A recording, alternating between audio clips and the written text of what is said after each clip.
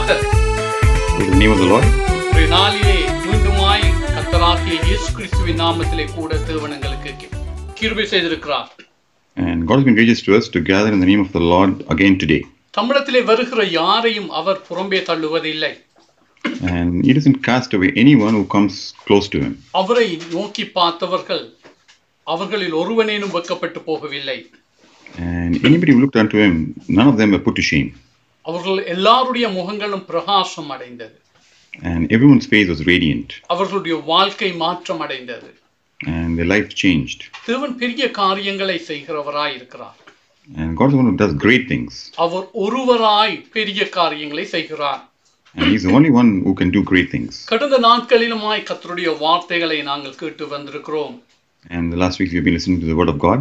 நாங்கள் நன்றி அறிதல் உள்ளவர்களாய் இருக்க வேண்டும். And we should be giving thanks. கர்த்தருக்கு அருளின ஈவு மிக பெரிதானதாய் பூரணமானதாய் இருக்கிறது. And great is the gift the Lord has given, that is also, and it's also perfect. நாங்கள் கேட்டோம், நாங்கள் விழித்திருக்கிறவர்களாயும் ஆயத்தம் உள்ளவர்களாயும் இருக்க வேண்டும். And we heard that we need to be watchful and be ready.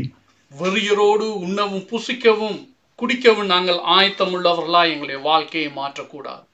So we shouldn't change our life to be with the drunkards and enraged and to be part of them. தேவன் எங்களுக்கு அருளின கிருபைகள் அது சொல்லி முடியாத பெரிதானதாய் இருக்கிறது. And the grace that the Lord has showered up on our life is something which is indescribable. அந்த செய்திகளை உங்களுடைய சிந்தையிலே வைத்துக்கொண்டு இன்றைய நாளிலுமாய் நாங்கள் கர்த்தருடைய வசனத்தை பார்க்க இருக்கிறோம். So keeping all of these messages in your mind, we're going to look into the word of the Lord today. எபேசியருக்கு பரிசுத்த பவுல் எழுதின நிருபம் 2ஆம் அதிகாரத்திலே 19வது வசனத்தில் இருந்து 21வது வசனம் வரையும் வாசிப்போம். So Ephesians chapter 2 verses 19 to 21. ஆகையால் நீங்கள் இனி அந்நியரும் பரதேசிகளுமாயிராமல் பரிசுத்தவான்களோடே ஒரே நகரத்தாரும் தேவனுடைய வீட்டாருமாயிருந்து அப்போஸ்தலர் தீர்க்கதரிசிகள் என்பவர்களுடைய அஸ்திபாரத்தின் மேல் கட்டப்பட்டவர்களுமாய் இருக்கிறீர்கள். அதற்கு இயேசு கிறிஸ்து தாமே மூளைக்கல்லாய் இருக்கிறார். அவர் மேல் மாளிகை முழுவதும் இசைவாய் இணைக்கப்பட்டு கர்த்தருக்குள் பரிசுத்த ஆலயமாக எழும்புகிறது. Now therefore you are no longer strangers and foreigners, but fellow citizens with the saints and the members of the household of God, having been built on the foundation of the apostles and prophets, Jesus Christ himself being the chief cornerstone, in whom the whole building, being fitted together, grows into an holy temple in the Lord. இந்த வார்த்தைகளை நாங்கள் வாசித்திருக்கிறோம், வாசிக்க கேட்டிருக்கிறோம். And we have read these verses and we have heard these verses being read. இன்று நான் அந்த 19வது வசனத்திலே சொல்லப்பட்ட பிரகாரமாய் ஆகையால் நீங்கள் இனி அந்நியரும் பரதேசிகளுமாயிராமல். So, as I said here in verse 19, you are no longer strangers and foreigners. இது என்னுடைய வாழ்க்கையில் எவ்விதமாய் இருக்கிறது? And how is this in my own life? அது என்ன அர்த்தத்தை என்னுடைய வாழ்க்கையிலே காண்பிக்கிறது? And what is the meaning of that in my life? என்ன விதமான கிரியையை என்னுடைய வாழ்க்கையிலே இந்த வார்த்தை கொண்டு வருகிறது? And what kind of works does this do in my life? என்ன மாறுதல் உண்டாய் இருக்கிறது? And what change has happened? இந்த காரியங்களை இன்றைய காலையிலே நாங்கள் சற்று ஆராய்ந்து பார்ப்போம். So this morning let us examine into these things. சில வேளையிலே இந்த வார்த்தை எங்களுடைய வாழ்க்கையிலே உண்டு பண்ணின மாறுதல்களை நாங்கள் மறந்து போனவர்களாய் இருக்கலாம். And sometimes we might have forgotten the change this particular verse brought into our life. இந்த மாறுதல்கள் உண்டாய் இருக்கிறது, ஆனால் அதை உணராதவர்களாய் காணப்படலாம். And these changes might have happened, however we don't realize it. நாங்கள் புத்தியுள்ளவர்களாய் ஞானம் உள்ளவர்களாய் நடக்கத்தக்கதாக கர்த்தருடைய வார்த்தையை அனுதினமும் நாங்கள் தியானிக்க வேண்டியவர்களாய் இருக்கிறோம்.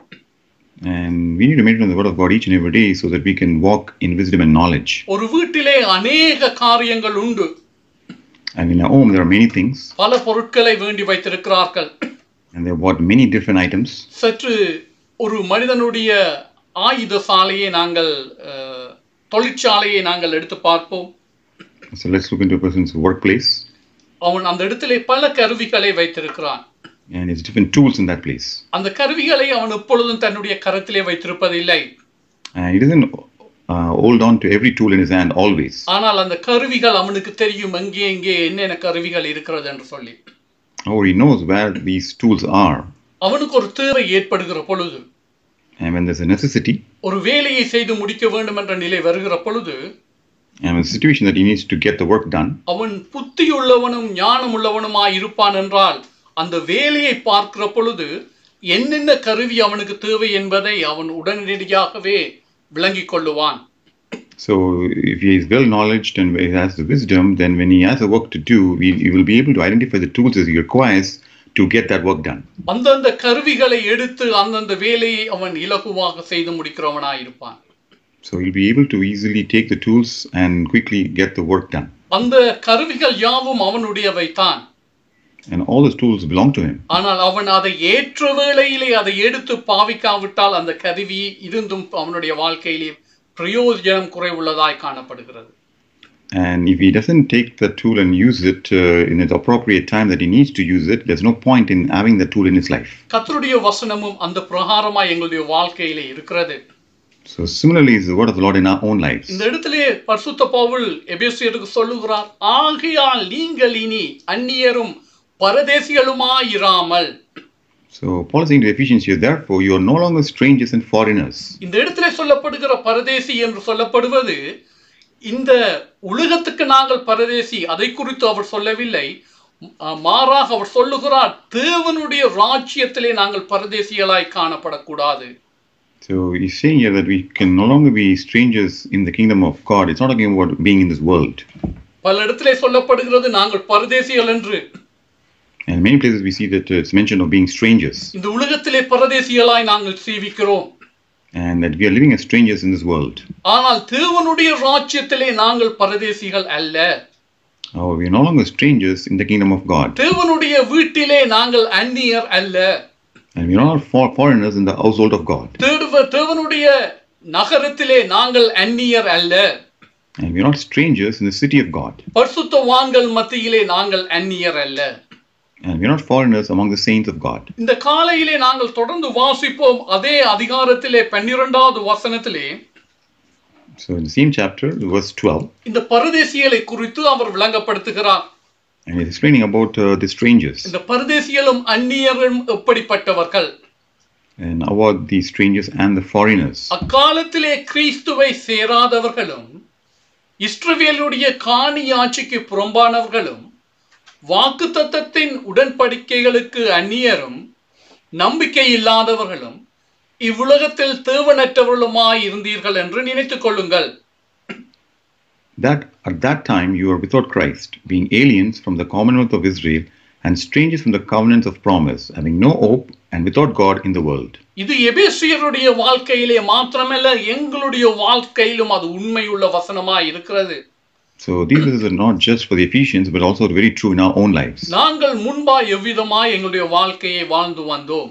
And how did we live our own life before? தேவ கிருபையினாலே நாங்கள் மீட்கப்பட்டோம், ரட்சிக்கப்பட்டோம். And by the grace of God we have been redeemed and saved. இவ்விதமாக நாங்கள் மீட்கப்பட்ட நாங்கள் இன்றைய நாளிலே எவ்விதமாக எங்களுடைய வாழ்க்கையை வாழ்ந்து வருகிறோம். And we who have been redeemed like this, how are we living our life right now? வாழ்க்கையிலே சவால்கள் உண்டு. And there are challenges in life. பிரச்சனைகள் உண்டு. Problems to face. அது எல்லாருடைய வாழ்க்கையிலும் வருகிறது. And it shows up in everyone's life. சூரியன் எல்லார் மீதும் உதிக்கிறது. And the sun rises on everyone. அங்கே காற்று வீசுகிற பொழுது அது எல்லோரும் அதை பார்க்கிறார்கள். And when the wind blows, everybody is able to see it. மழை பெய்கிற பொழுது அது எல்லோர் மீதும் பெய்கிறதா இருக்கிறது.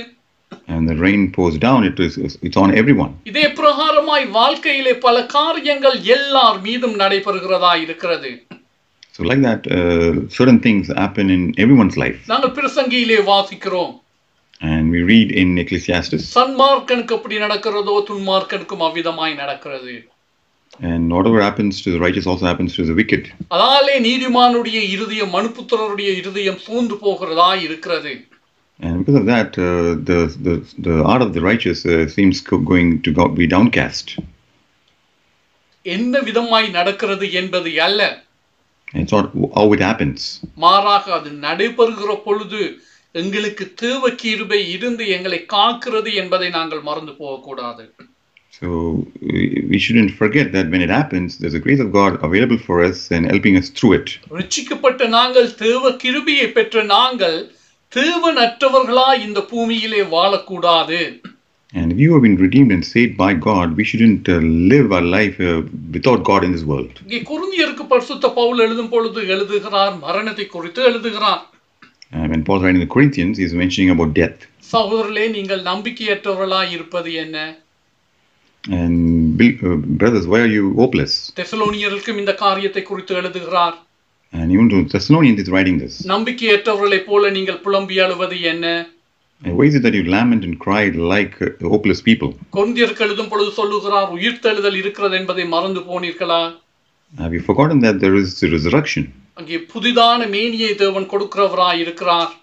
And God is the one who is going to give you a new body. இந்த பிரதான ஆசீர்வாதம் உங்களுக்கு உண்டாய் இருக்கிற பொழுது நீங்கள் மற்றவர்களைப் போல புத்தியினர்களாய் இருப்பது எப்படி? And when God has given you this great blessing for you, why is it that you are being foolish like the rest? தெசலோனியருக்கு சொல்லுகிறார், நீங்கள் புலம்பி அழுவது எனக்கு பிரியமில்லை. And I am not pleased that you are crying and lamenting, and that's what he's saying to the Thessalonians. பிரிவு துக்கம் உள்ளது. And separation is grieving. ஒருவர் இந்த பூமியை விட்டு போகிற பொழுது எங்களுக்கு பிரியமானவர் போகும் பொழுது அது வேதனையை தருகிறது. When our dear ones leave this world, it does hurt us. அந்த வேதனை எல்லாருக்கும் உண்டு. And that hurt is there for everyone. எவ்விதமாக மழை எல்லார் மீதும் பொழிகிறதோ அதே பிரகாரமா இந்த வேதனையும் எல்லாருக்கும் வருகிறதா இருக்கிறது. So the way the rain comes down on everyone, similarly this same earth is there for everyone. ஆனால் அந்த இடத்திலே எங்களுக்கு ஒரு ஆறுதல் உண்டு. Or we do have some comfort. பிரதான ஒரு ஆறுதல் உண்டு. There's great comfort available for us. கர்த்தரிடத்திலே அவர்கள் இளைப்பாறுதல் அடைகிறார்கள். And they find the rest in the Lord. கர்த்தர் அவர்களை இரட்சித்திருக்கிறார். And the Lord has saved them. அவர்கள் மீண்டுமா எழுந்திருப்பார்கள். And they will rise again. கர்த்தர் வரும்பொழுது கர்த்தருடைய சமூகத்திலே அவர்கள் காணப்படுவார்கள். And when the Lord comes, they are going to be in His presence. அவர்களுடைய பிரயாசத்தின் பலனை கர்த்தர் அவர்களுக்கு கொடுக்கிறவராய் இருக்கிறார். And the Lord will give the reward of their labor. அங்கே அழிந்து போகவில்லை. And it's not perished. மாறாக அது மாற்றம் அடைந்ததாய் காணப்படுகிறது. Instead, it has been transformed. அங்கே ஆலோசனை சொல்லுகிறார். And He's giving them the advice எங்களுக்கு ஆசீர்வாதங்கள் உண்டு. that there is blessings for us. இந்த இடத்திலும் அதே பிரகாரமான ஒரு காரியத்தை தான் விளங்கப்படுத்துகிறார். And similarly, He's explaining something similar here. தேவனை அறிந்து ரட்சிக்கப்பட்ட நீங்கள் அந்நியரும் பரதேசிகளும் போல இந்த வாழ்க்கையை தேவனோடு கூட வாழாதீர்கள். So you who have been saved and redeemed by God, don't live your life like strangers, like others who are without God and without any hope. இன்றைய நாளிலே இந்த கேள்வியை நாங்கள் எங்களுடைய வாழ்க்கையிலே கேட்போம். So let's ask this question in our life. நாங்கள் ரட்சிக்கப்பட்டோம். And we have been saved. கர்த்தர் தேவன் குமாரனாகிய இயேசு கிறிஸ்துவின் இரத்தத்தினாலே கழுவப்பட்டோம். And we have been washed by the blood of by the Son of God, Lord Jesus Christ. இவ்விதமாக பிரதான ஆசீர்வாதத்தை பெற்ற நாங்கள், and you who have received this great blessing, இன்றைய நாளிலே கிறிஸ்துவை சேராதவர்கள் போல வாழுவது ஏன்? And why is it that we are living a life as if we don't belong to Christ? வாழ்க்கையில் எங்களுடைய வாழ்க்கையிலே கிறிஸ்து இல்லாமல் இருக்கிறது போல ஒரு வாழ்க்கையை வாழுவது ஏன்? And why is it that we are living a life as if we don't have Christ in our life? நாங்கள் வாசிக்கிறோம், கொலோசியரிலே வாசிக்கிறோம், கிறிஸ்து இயேசு உங்களுக்கு இருப்பதே அந்த மகிமையின் பொக்கிஷமாய் இருக்கிறது. And that Christ in you is the treasure that you are carrying. ஆகவே இந்த பிரதான மகிமையின் பொக்கிஷத்தை பெற்றிருக்கிற நீங்கள் அந்த பொக்கிஷம் இல்லாதவர்கள் போல வாழுவது ஏன்? And you have this glorious treasure in you. Why is it that you're living as if you don't have this treasure? பரிசுத்த பவுல் சொல்லுகிறார், அந்த மகிமையான பொக்கிஷத்தை எங்களுடைய சரீரத்திலே மட்பாண்டத்திலே சுமந்து திரிகிறோம். And Paul is saying that we are carrying this glorious treasure in these jars of clay. அந்த ஆசீர்வாதத்தை பெற்ற நாங்கள் அது இல்லாதவர்கள் போல நாங்கள் புலம்பி அழுவது ஏன்? And we who have this great thing, why are we crying and lamenting like as if we don't have this in us? அதை குறித்து தான் சொல்லுகிறார், இனி நீங்கள் அந்நியரும் பரதேசிகளும் ஆயிராதீர்கள். And that's when he's saying that you be no longer strangers or foreigners. நீங்கள் காணியாட்சி, இஸ்ரவேலின் காணியாட்சிக்கு புறம்பானவர்கள். And you were aliens from the Commonwealth of Israel. அவ்விதமாகத்தான் வாழ்க்கை இருந்தது. And that's how life was. ஆனால் கர்த்தர் எங்களை மீட்டு ரட்சித்த பொழுது நாங்கள் தேவ ராஜ்யத்துக்குரிய ஆசீர்வாதத்தை சுதந்திரத்தை பெற்றவர்களாய் இருக்கிறோம். And however, when Lord saved us, we have inherited the blessing of being part of the kingdom of God. கிறிஸ்துவினாலே வருகிற எல்லா ஆசீர்வாதங்களுக்கும் வாக்குத்தத்தத்துக்கும் உரியவர்களாய் நாங்கள் காணப்படுகிறோம். And every blessing that comes through Jesus Christ, and we inherit that every promise that comes through Him. கிறிஸ்துவை சாராதவர்களாய் நாங்கள் இருந்த நாட்களிலே கிறிஸ்து எங்களில் இல்லை, அந்த ஆசீர்வாதங்களும் வாக்குத்தத்தங்களும் எங்களுடைய வாழ்க்கையிலே இல்லை. In the time that we didn't depend on Christ, none of those blessings and none of those things which are from the promise of Christ were not for us. நாங்கள் வேதத்திலே பார்க்கிறோம், இஸ்ரவேலர் கானானுக்கு போன பொழுது ஜோஷுவா கானி ஆட்சிகளை அவருடைய சுதந்திரத்தின்படி பிரித்து கொடுத்தார். So we see that when the Israelites reached Canaan, Joshua, according to each tribe, he divided the inheritance to each tribe. அந்த இடத்திலே பட்டியல் இருந்தது, யார் யார் அதை பெற்றுக்கொள்ள வேண்டும். And there was a list there that who all should receive it. அந்த பட்டியலின்படி சுதந்திரத்தை அங்கே பிரித்து கொடுத்தார். So according to that list, the inheritance was shared. அந்த பட்டியலிலே இஸ்ரவேலரை தவிர வேறு யாரும் இல்லை. So in that list, there's none other than an Israelite. மற்றவர்கள் எல்லாரும் புறம்பானவர்கள். And everyone else is a foreigner. ஆனால் தேவன் எங்களுக்கு இறங்கி கிறிஸ்து இயேசுவினாலே எங்களை ரட்சித்தவராய் இருக்கிறார். And God being gracious to us has saved us through the Lord Jesus Christ. இப்பொழுது தேவனாலே எங்களுக்கு உண்டாகிற ஆசீர்வாதங்கள், தேவனுடைய ஆசீர்வாதங்களுக்கு நாங்கள் புறம்பானவர்கள் அல்ல, அந்த பட்டியலிலே காணப்படாதவர்கள் அல்ல. So we are no longer not part of this list. We are part of this list and we are part of the inheritance that God has. வாக்குத்தத்தத்தின் உடன்படிக்கைகளுக்கு இனி நாங்கள் அந்நியர் அல்ல. And we no longer are foreigners to the promises of God. வாக்குத்தத்தம் உள்ள உடன்படிக்கை. And the promise of the promise of covenant. அநேக வாக்குத்தத்தங்களை தேவன் தந்து உடன்படிக்கை பண்ணினவராய் இருக்கிறார். And the Lord gave many promises and He created a covenant. அதற்கு நாங்கள் அந்நியர் அல்ல. And we no longer are foreigners to it. இந்த உலகத்திலே தேவனற்றவர்கள் போல அங்கலாய்ப்பவர்கள் அல்ல. And we are not people who are without God. தேவனற்றவர்களை போல நாங்கள் வாழக்கூடாது. And we shouldn't live a life as if there is no God. தேவனற்றவர்கள் என்ன செய்வதென்று தெரியாமல் அங்கலாய்க்கிறார்கள். And people who don't believe in God, they are just troubled, like what to do. நம்பிக்கையற்றவர்களாய் இருக்கிறார்கள். And they are hopeless. ஆனால் தேவனுடையவர்கள் நம்பிக்கை உள்ளவர்களாய் இருக்கிறார்கள். And people have hope and they believe in God. தேவனுடையவர்கள் நம்பிக்கை உள்ளவர்களாய் இருக்கிறார்கள். And people who have God are people who have the hope. அவர்கள் அறிந்திருக்கிறார்கள் தேவன் என்னை காத்துக் கொள்ளுவார், வழி நடத்துவார் என்று. And they know that God is there with them and He's going to guide them and lead them. ஆகவே பிரியமான சகோதரனே சகோதரியே, இன்றைய நாளிலே உன்னுடைய வாழ்க்கையிலே வந்திருக்கிற சூழ்நிலையிலே நீ தேவனற்றவனை போல வாழுவது என்ன? So beloved brother and sister, why is it that in the situation that you're facing right now that you are living as if you are without God? தேவனுடைய வாக்குத்தத்தங்கள் உடன்படிக்கையோடு கூட உனக்கு தரப்பட்டதா இருக்கிறது. And all the promise of God is given to you with the covenant. அவை யாவும் அவ்விதமாய் கொடுக்கப்பட்டிருக்கிற பொழுது அந்நியரும் பரதேசிகளும் போல தேவனுடைய குடும்பத்திலே நீ காணப்படுவது என்ன? And that why, when all this is available to you, why is it you're an alien and a stranger to the covenant of God? ஆகவே இந்த காலை வேளையிலே தூசியை தட்டி உதறி தட்டி விடு. So this morning, dust off all the things that you need to dust off. எழுந்திரு. And rise up. முடங்கி போன முழங்கால்களை நிமிர்த்தி பலப்படுத்து.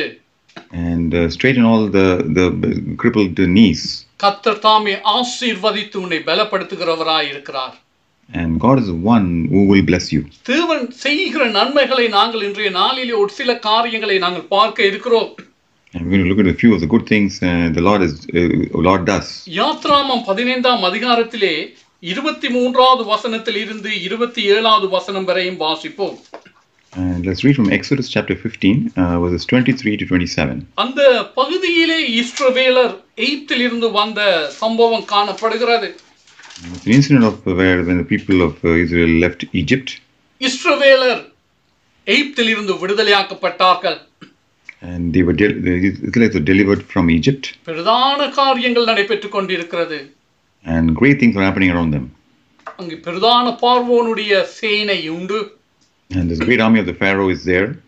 பார்வோனுடைய அரசாங்கம் உண்டு. The government of the Pharaoh. பல விதத்திலே பார்வோன் மிகவும் பெரியவனாய் இருக்கிறான்.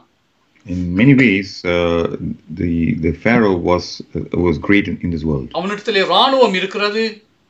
He has the army. அவனிடத்திலே பொருளாதார பலம், பணப்பலம் உண்டு. So he was very well off. அவரிடத்திலே கல்விமான்கள் உண்டு. And there were educated people among them. அது மாத்திரமல்ல, அவனிடத்திலே மந்திரவாதிகளும் இருக்கிறார்கள். And not just all of this, but he also had magicians with him. அவர்கள் பெரிய காரியங்களை அந்த இடத்திலே செய்து மக்களை வியக்க வைக்கிறவர்களாய் இருக்கிறார்கள்.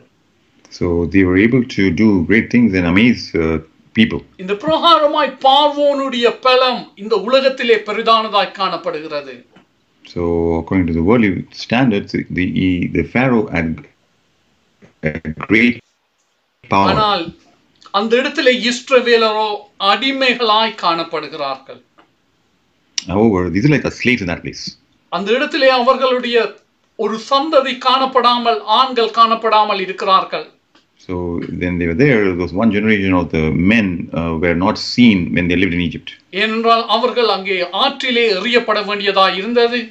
And because they had to be tossed into the river. இந்த பிரகாரமாக உலகத்திலே காணப்படுகிற எந்த காரியங்களை ஆராய்ந்து பார்த்தாலும் அவர்கள் பலவீனம் உள்ளவர்களாகவே காணப்படுகிறார்கள். So in every way that you can analyze them, in worldly sense, they were weak. இஸ்ரவேலர் அந்த இடத்திலே பலவீனம் உள்ளவர்களாய் காணப்பட்டார்கள். Sorry, the Israelites in this world sense, they were all weak. அவர்களை கர்த்தர் மீட்டுக் கொண்டார். And God is the one who redeemed them. பெரிய காரியங்களை செய்தார். And he did great things among them. அவர்களுக்கு விரோதமாய் இருந்த எல்லா அதிகாரங்களுக்கும் மேலாய் தம்முடைய கொடியை அவர் ஏற்றினார். And among all the power that they faced, God raised a banner which was above all of it. இஸ்ரவேலர் விடுதலையாக்கப்பட்டார்கள். And the Israelites were delivered. செங்கடலுக்கு முன்பாய் வருகிறார்கள். And they are before the Red Sea. அந்த இடத்திலும் பிரதான சவால்கள். And they had to face a lot of challenges there. பயப்படத்தக்கதான காரியங்கள் நடைபெறுகிறது. And they were put through some terrifying times. கர்த்தர் மிக பிரதான ஜெயத்தை அவர்களுக்கு கொடுத்தார். God gave them a great victory in that place. அவர்களை பாதுகாத்தது மாத்திரமல்ல, and not just did he protect them, மாறாக அவர்களை பாதுகாத்து எதிரிகளை அந்த இடத்திலே நிர்மூலமாக்கினார். And he protected them, and at the same time he completely destroyed their enemy. எதிரியின் பலமானது அங்கே காற்றிலே பறக்கடிக்கப்படுகிற புகையை போல அது பறந்து போனது. So the power of the enemy was as if it was brought down and destroyed in a way that was less like smoke in the wind. தேவன் ஆசீர்வதித்துக் கொண்டு வருகிறார். And God is going to bless and lead. இவ்வளவு பெரிதான இரட்சிப்பை பெற்றுக்கொண்டு வந்த பொழுது ஒரு சம்பவம் நடைபெறுகிறது. And after receiving this kind of great blessing, and then there's this incident that's happening. அதைத்தான் இந்த பகுதியிலே யாத்ராமம் 15ஆம் அதிகாரம் 23 இருந்து 27வது வசனத்திலே வாசிக்கிறோம். And that's what we read in Exodus chapter 15 verses 23 to 27. அவர்கள் மாராவிலே வந்தபோது மாராவின் தண்ணீர் கசப்பாய் இருந்ததினால் அதை குடிக்க அவர்களுக்கு கூடாதிருந்தது. அதனால் அவ்விடத்துக்கு மாரா என்று பெயரிடப்பட்டது. Now when they came to Mara, they could not drink the waters of Mara, for they were bitter. Therefore the name of it was called Mara. அப்பொழுது ஜனங்கள் மோசேக்கு விரோதமாய் முறுமுறுத்து என்னத்தை குடிப்போம் என்றார்கள். And the people complained against Moses, saying, "What shall we drink?" மோசே கர்த்தரை நோக்கி கூப்பிட்டான். அப்பொழுது கர்த்தர் மோசேக்கு ஒரு மரத்தை காண்பித்தார். அதை அவன் தண்ணீரில் போட்டவுடனே அது மதுரமான தண்ணீராயிற்று. அங்கே அவர்களுக்கு ஒரு நியமத்தையும் நியாயத்தையும் கட்டளையிட்டு அங்கே அவர்களை சோதித்து. So he cried out to the Lord, and the Lord showed him a tree. When he cast it into the waters were made sweet. There he made a statute and an ordinance for them, and there he tested them. நீ உன் தேவனாகிய கர்த்தரின் சத்தத்தை கவனமாய் கேட்டு அவர் பார்வைக்கு செம்மையானவைகளை செய்து அவர் கட்டளைகளுக்கு செவி கொடுத்து அவருடைய நியமங்கள் யாவையும் கைக்கொண்டால் நான் எகிப்தியருக்கு வரப்பண்ணின வியாதிகளில் ஒன்றையும் உனக்கு வரப்பண்ணேன். நானே உன் பரியாரியாகிய கர்த்தர் என்றார். And said, "If you diligently heed to the voice of the Lord your God, and do what is right in his sight, give ear to his commandments and keep all his statutes, I will put none of the diseases on you which I have brought on the Egyptians, for I am the Lord who heals you. பின்பு அவர்கள் ஏலிமுக்கு வந்தார்கள். அங்கே 12 நீரூற்றுகளும் 70 பேரீச்ச மரங்களும் இருந்தது. அங்கே தண்ணீர் அருகே பாளையம் இறங்கினார்கள். Then they came to Elim, where there were 12 wells of water and 70 palm trees, so they camped there by the waters. ரட்சிக்கப்பட்ட ஜனங்கள் And people who have been saved. பிரதான காரியங்களினாலே அடையாளங்களை கண்டவர்களாய் இருக்கிறார்கள். And they've seen great signs. தேவன் அந்த காரியத்தை செய்தார். The Lord did this. தேவன் இவர்களுக்கு இந்த பிரயாணத்தை ஆயத்தப்படுத்தி இருந்தார். And God is going to prepare this journey for them. செங்கடலை கடந்த பிற்பாடு இவர்கள் கானானுக்கு போகிறார்கள். So after they cross the Red Sea, they are going to Canaan. போகிற வழியிலே மாரா என்ற இடம் வருகிறது. So on their way there, they had to come to a place called Mara. அந்த இடத்திலே தண்ணீர் கசப்பாய் இருக்கிறது. And the water was bitter at that place. உண்மை. And that is true. குடிக்க முடியாது. And not able to drink. உண்மை. That is the truth. ஆடு மாடுகளும் அதை குடிக்க முடியாது. And even the animals, they couldn't drink it. உண்மை. That is the truth. அந்த சூழ்நிலை மிகவும் மிகவும் கடினமானது. And it's a very, very difficult situation. பிரியமானவர்களே, அந்த இடத்திலே ஒரு குடும்பம் 2 குடும்பம் 10 குடும்பம் என்று அல்ல. So there it was not like 1, 2 or 10 families. மாறாக அங்கே பல லட்சம் பேர் அந்த இடத்திலே இருக்கிறார்கள். So instead there's hundreds and thousands of people. அவ்வளவு பேருக்கும் தண்ணீர் இல்லை. And for all of them there is no water in that place. அந்த தண்ணீர் கசப்பாய் இருக்கிறது. And the water was bitter. அந்த இடத்திலே அவர்கள் முறுமுறுக்கிறார்கள். And they start to complain. அந்த இடத்திலே கர்த்தர் ஒரு காரியத்தை செய்கிறார். And there the Lord does this. கர்த்தர் மோசேக்கு ஒரு மரத்தை காண்பிக்கிறார். And the Lord shows a tree to Moses. மோசே அந்த மரத்தை கொண்டு வந்து அந்த தண்ணீரிலே போட்ட பொழுது அது மதுரமாயிற்று. And when he cast the branch of that tree into the waters, the water became sweet. அந்த இடத்திலே சொல்லப்படுகிறது,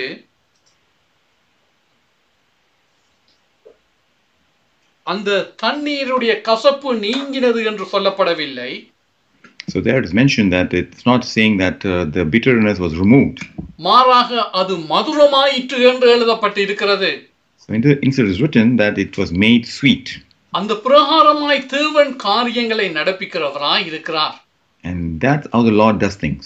கசப்பை நீங்க பண்ணுவது மாத்திரமல்ல, And not just removing the bitterness. மாறாக அதை மதுரமுள்ளதாய் மாற்றுகிறவராய் காணப்படுகிறார். And he changes it to become sweet.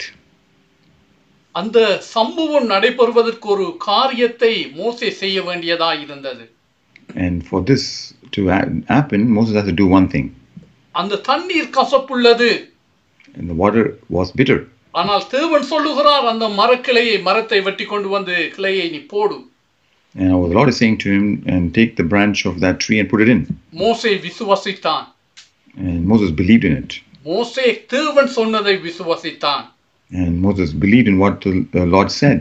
தேவன் சொன்னதை விசுவாசித்து அந்த காரியத்தை நடப்பித்தான். And he believed in what the Lord said, and he followed up that and did it. அப்பொழுது கசப்பு நீங்கினது மாத்திரமல்ல, அது மதுரமானதாய் மாற்றப்பட்டதாய் இருக்கிறது. So then not just did the water become like the bitterness was removed, but it became sweet. அந்த இடத்திலே மழை பெய்யவில்லை. And there was no rain there. அந்த இடத்திலே காற்று வீசி ஏதாவது ஒரு காரியத்தை செய்யவில்லை. And it's not like the wind blew there and something happened. அல்லது வேறு எந்த பிரகாரமான ஒரு காரியமும் நடைபெறவில்லை. And nothing else happened there. அந்த இடத்துல இருந்த சூழ்நிலை மாற்றப்படவில்லை. And the situation just did not change by itself. அந்த சூழ்நிலை அந்த எவ்விதமாய் அந்த இடம் இருந்ததோ அதே பிரகாரமாய் இருக்கிறது. And all the surroundings are exactly the way they were. ஆனால் அந்த இடத்திலே தேவன் சொன்ன காரியத்தை விசுவாசித்து செய்த பொழுது அது கசப்பு நீங்கி மதுரமானதாய் மாற்றப்பட்டதாய் இருக்கிறது. Or when things were done following what the Lord had asked him to do, what was bitter was changed to and was removed, and it became sweet. அந்த இடத்திலே தேவன் அவர்களுக்கு ஒரு நியமத்தை கொடுக்கிறார். And there the Lord is giving them a statute. ஒரு உடன்படிக்கையை கொடுக்கிறார். He's giving him a covenant. கட்டளையை கொடுக்கிறார். He gives them an ordinance. உன் தேவனாகிய கர்த்தருடைய சத்தத்தை நீ கேட்டு அவருக்கு கீழ்ப்படிவாயானால், if you diligently heed to the voice of the Lord your God, அவருடைய வார்த்தைக்கு நீ கீழ்ப்படிவாயானால், and if you listen to his word, அவருடைய கட்டளைகளை நீ கைக்கொள்ளுவாயானால், And if you keep all his statutes, இந்த கசப்பை மதுரமாக்கின தேவன் உன்னுடைய வாழ்க்கையிலே பரியாரியாகிய கர்த்தராய் இருந்து உன்னை நடத்துகிறவராய் இருக்கிறார். and the God who changed this bitterness to be sweet is going to be with you and will be your healer. நீ போகிற இந்த பிரயாணத்திலே நீ கானானை போய் சேரும் வரையும் அங்கே கர்த்தர் உன்னை காத்து நடத்துவார். Until the time that you're going to go and reach Canaan, all through your journey, the Lord is going to be there with you and protect you. அந்த இடத்திலே தேவன் ஒரு காரியத்தை அவர்களுக்கு விளங்கப்படுத்துகிறார். And the Lord is explaining one thing to them there. நானே உங்கள் தேவனாகிய கர்த்தர்.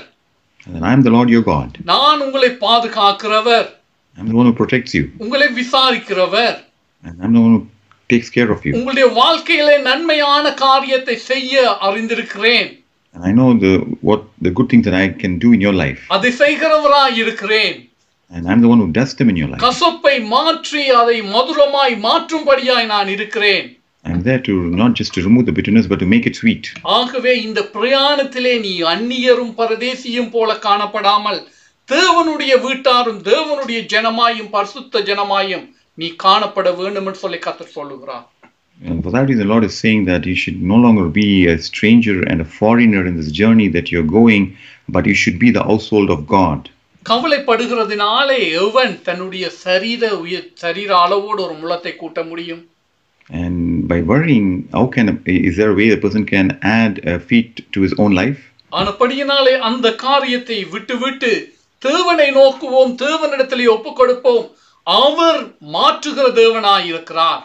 And for that reason, let go of the things, let us turn to our Lord, look up unto our Lord. He is the one who can change those things. இன்றைய நாளிலே கசப்பு என்று எது காணப்படுகிறதோ, so today, whatever is the bitterness, உங்களுக்கு விருப்பமில்லை என்று எது காணப்படுகிறதோ, and whatever is that you don't desire, அந்த காரியத்தை மாற்றத்தக்கதாய் தேவன் இருக்கிறார்.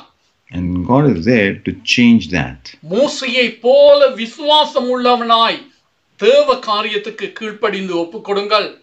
So being like Moses, believing in what the Lord said and being obedient to what the Lord has asked you to do. தேவன் பெரிய காரியத்தை உங்களுடைய வாழ்க்கையிலே செய்கிறவராய் இருக்கிறார். And God is the one who will do great things in your life. அந்த இடத்திலே அவர்களுக்கு தம்முடைய பலத்தை தம்முடைய அன்பை காண்பித்தார். So there the Lord showed his love and his strength. பிற்பாடு அவர்களை அழைத்து வருகிறார். And then he continues to he takes them from there. அந்த வழியிலே அவர் ஏலிமை உண்டு பண்ணி வைத்திருந்தார். And then he had created a place of Elim for them in their life. அந்த இடத்திலே 12 நீரூற்றுகளும் 70 பேரீச்ச மரங்களும் இருந்தது. So in that place there were 12 wells of water and 70 palm trees. பாளையம் இறங்கினார்கள். And they camped there. இளைப்படைந்தார்கள். And they took the rest. இப்பொழுது அந்த மாறாவிலே பட்ட வேதனை துன்பங்கள் எல்லாம் நீங்கி அமைதியாக இருக்கத்தக்கதாக ஏலிமை கர்த்தர் வழியிலே உண்டு பண்ணினவராய் இருக்கிறார். And God created the Elim in their journey for them to be calm and to just get over the place of Mara and the bitterness that they faced before. ஆசீர்வதிக்கிறவராய் இருக்கிறார். And he's the one who blessed them. நாங்கள் வாசிக்கிறோம் மத்தேயு சுவிசேஷம் 11ஆம் அதிகாரம் 28வது வசனத்திலே கர்த்தர் இவ்விதமாய் சொல்லுகிறார். So in Matthew chapter 11 verse 28, this is what the Lord is saying. வருத்தப்பட்டு பாரம் சுமக்கிறவர்களே, நீங்கள் எல்லோரும் என்னிடத்தில் வாருங்கள், நான் உங்களுக்கு இளைப்பாறுதல் தருவேன். Come to me, all you who labor and are heavy laden, and I will give you rest. பிரியமானவர்களே, நாங்கள் இயேசு கிறிஸ்துவினுடையவர்களாய் இருக்கிறோம். Beloved, we belong to Jesus Christ. அவ்விதமாய் இருக்கும் பொழுது அந்த வாக்கு தத்தத்தை நாங்கள் விட்டு விடுவது ஏன்? So when we are like this, why are we letting go of the promise? கர்த்தர் சொன்னார், இளைப்பாறுதலை நான் தருவேன். And the Lord has said that I will give you the rest. விடுதலையை அவர் தருகிறவராய் இருக்கிறார். And he is the one who gives the deliverance. நாங்கள் அந்நியரும் பரதேசிகளும் போல கர்த்தருக்கு முன்பாய் காணப்படக்கூடாது. And we shouldn't be like strangers and foreigners before the Lord. மாறாக தேவனுடைய நகரத்தாரும் தேவனுடைய வீட்டாருமாய் நாங்கள் காணப்பட வேண்டும். And instead we should be the household of God and the citizens of his city. பரிசுத்தவான்களோடு ஒரே கூட்டத்தாராய் காணப்பட வேண்டும். And we should be joined together with the saints. அந்த இடத்திலே பரிசுத்த பவுல் சொல்லுகிறார், நாங்கள் அப்போஸ்தலர் தீர்க்கதரிசிகள் என்பவருடைய அஸ்திபாரத்தின் மீது கட்டப்பட்டு வருகிறோம். And there Paul is mentioning that we have been built on the foundation of apostles and the prophets. அதாவது தேவன் அருளின தீர்க்கதரிசன வசனங்களின்படி விசுவாசித்து எங்களுடைய வாழ்க்கையிலே கட்டப்பட்டு வருகிறோம். So according to the prophetic word the Lord has spoken, we believe in what He has spoken, and we are building a life based on that. அது தேவனுடைய வீட்டாருக்குரியதா இருக்கிறது. And that is for the household of God. ஆகவே இந்த காலை வேளையிலே பலன் கொள்ளுவோம், திடன் கொள்ளுவோம். So this morning, let us be encouraged and let us be strengthened. நான் இனி அந்நியன் அல்ல. I'm no longer a stranger. அந்நியன் இனி கடந்து வருவதும் இல்லை. And the stranger is no longer going to come through. அந்நியன் என்னுடைய வாழ்க்கையிலே கடந்து வருவது இல்லை. And the stranger is no longer to come through into my life. நான் தேவனுடையவன். And I belong to the Lord. தேவனுடைய வீட்டார். I am part of the household of God. சுதந்திரத்துக்கு உரிமை உள்ளவனாய் இருக்கிறேன். And I have the right to the inheritance. கர்த்தருடைய வாக்குத்தத்தத்துக்கு நான் உடன்படிக்கைக்கும் உரிமை உள்ளவனாய் இருக்கிறேன். And I have the right to the promise and the covenant of God. என்னுடைய தேவனை நான் நம்புவேன். And I will trust in my Lord. அவர் என்னுடைய தலையை நிமிரச் செய்கிறவர். And He's the one who will make my head to be up. அவர் என்னுடைய முகத்தை பிரகாசிப்பிக்கிறவராய் இருக்கிறார். And He's the one who makes my face to be radiant. அறிக்கை பண்ணி இன்றைய நாளிலுமாய் கர்த்தருடைய சமூகத்திலே காணப்படுவோம். So let us confess all of this and let us be in the presence of God today. நாங்கள் தொடர்ச்சியாக அந்த யாத்ராமம் 16ஆம் அதிகாரத்தை வாசிப்போம் இப்பொழுது. So let's continue to read from Exodus chapter 16. இந்த இஸ்ரவேலருடைய பிரயாணத்திலே நடைபெற்ற இன்னொரு சம்பவம். And the incident that happened in their journey. மாராவிலே வந்தார்கள். They came to Mara. அந்த இடத்திலே பிரச்சனை இருந்தது. There was a problem there. தேவன் தம்மை காண்பித்தார். And the Lord showed Himself. அவர்களை ஆறுதல் படுத்தி அவர்களுடைய தேவையை சந்தித்தார். So He comforted them and He met their need. அவர்களை ஏலிமுக்கு அழைத்து வந்தார்.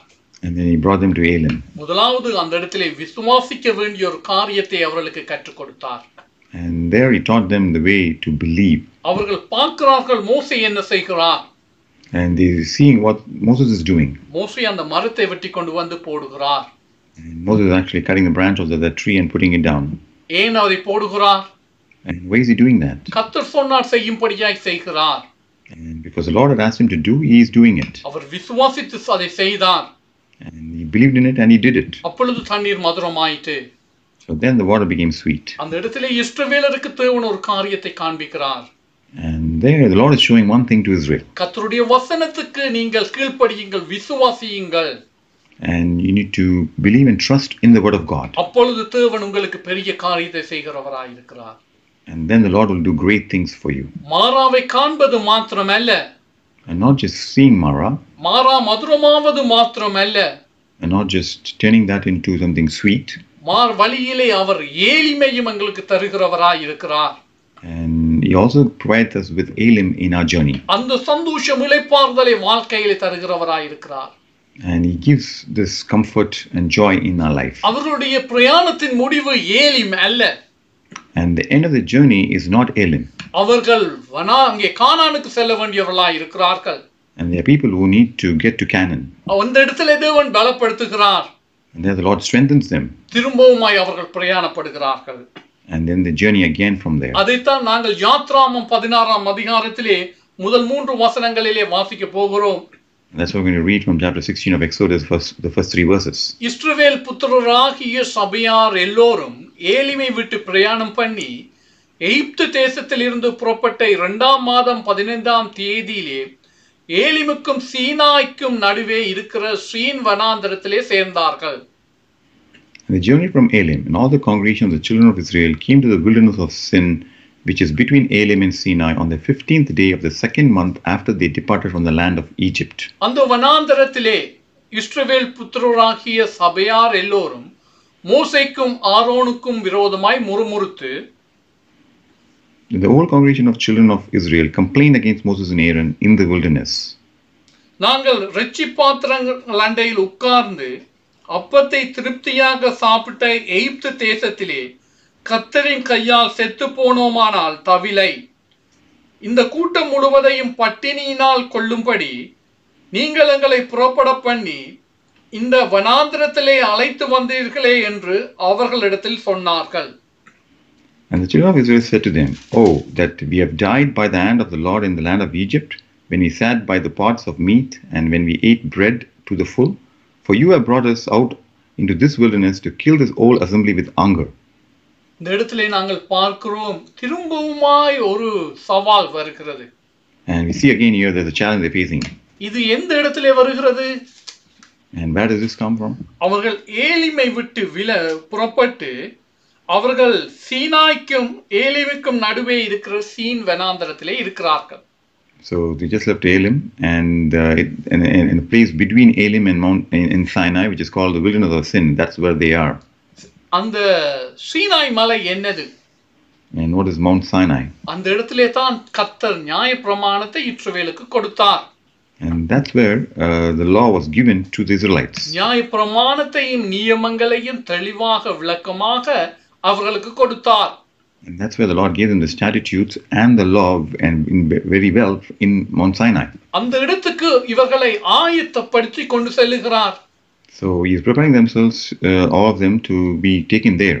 ஏலிமிலே இளைப்பாறுதலை கொடுத்தவர், and God who gave them the rest in Elim. இப்பொழுது அவர்கள் தேவனுடைய ஒழுங்குகளை கற்றுக்கொள்ள வேண்டும் என்று சொல்லி அதற்குரிய இடத்துக்கு அவர்களை அழைத்து செல்லுகிறார். So that they will learn the ordinance of God, he is actually taking them to that place. அங்கே போகிற வழியிலே சீன் வனாந்தரத்திலே வருகிறார்கள். So and on their way they are going through the wilderness of sin. அந்த இடத்திலே குறைவு உண்டாகிறது. And there is something lacking there. ஆகாரம் இல்லையே. And there's no food. அப்பம் சாப்பிடவில்லையே. You're not eating bread. மாம்சம் இறைச்சி சாப்பிடவில்லையே. And you don't add any meat. என்று சொல்லி அவர்களுடைய வாழ்க்கையிலே அங்கே இருதயம் தொய்ந்து முறுமுறுக்கிறார்கள். So they have really lost their heart and they're starting to complain because of this. அந்த இடத்திலே தான் கர்த்தர் பேசுகிறார். நாங்கள் அடுத்த வசனத்திலே பார்க்கிறோம். That's where the Lord is speaking to them, and we see that in the next verse. அந்த இடத்திலே அவர்களுக்கு மன்னாவை கர்த்தர் கொடுக்கிறார். And there the Lord provides them with manna. அப்பொழுது கர்த்தர் மோசேயை நோக்கி, நான் உங்களுக்கு வானத்திலிருந்து அப்பத்தை வருஷிக்க பண்ணுவேன். ஜனங்கள் போய் ஒவ்வொரு நாளும் வேண்டியதை ஒவ்வொரு நாளிலும் சேர்த்து கொள்ள வேண்டும். அதனாலே அவர்கள் என் நியாயப்பிரமாணத்தின்படி நடப்பார்களோ நடக்க மாட்டார்களோ என்று அவர்களை சோதிப்பேன். The Lord said to Moses, behold, I will rain bread from heaven for you, and the people shall go out and gather a certain quota every day, that I may test them whether they will walk in my law or not. இந்த இடத்திலே அந்த குறைவு உண்டான பொழுது தேவன் தம்மை மீண்டுமாய் அவர்களுக்கு வெளிப்படுத்துகிறார்.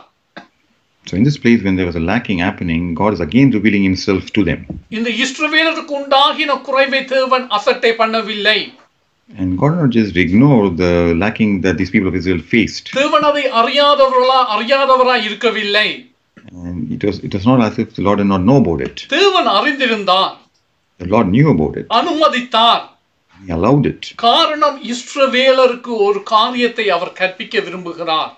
And the reason for that is so that he can teach the people of Israel a lesson. அவர்கள் தங்களுடைய முழு பலத்தோடும் விசுவாசத்தோடும் தேவனிலே அன்பு கூறும்படியாக இந்த சந்தர்ப்பத்தை அவர் பயன்படுத்துகிறார். So he's creating an opportunity for them to love the Lord with all their strength and with all of their heart. அந்த இடத்திலே ஒரு காரியத்தை அவர் கற்பிக்கிறார். And there he's teaching them one thing. தேவன் வானத்தில் இருந்து ஆகாரத்தை கொண்டு வருகிறார்.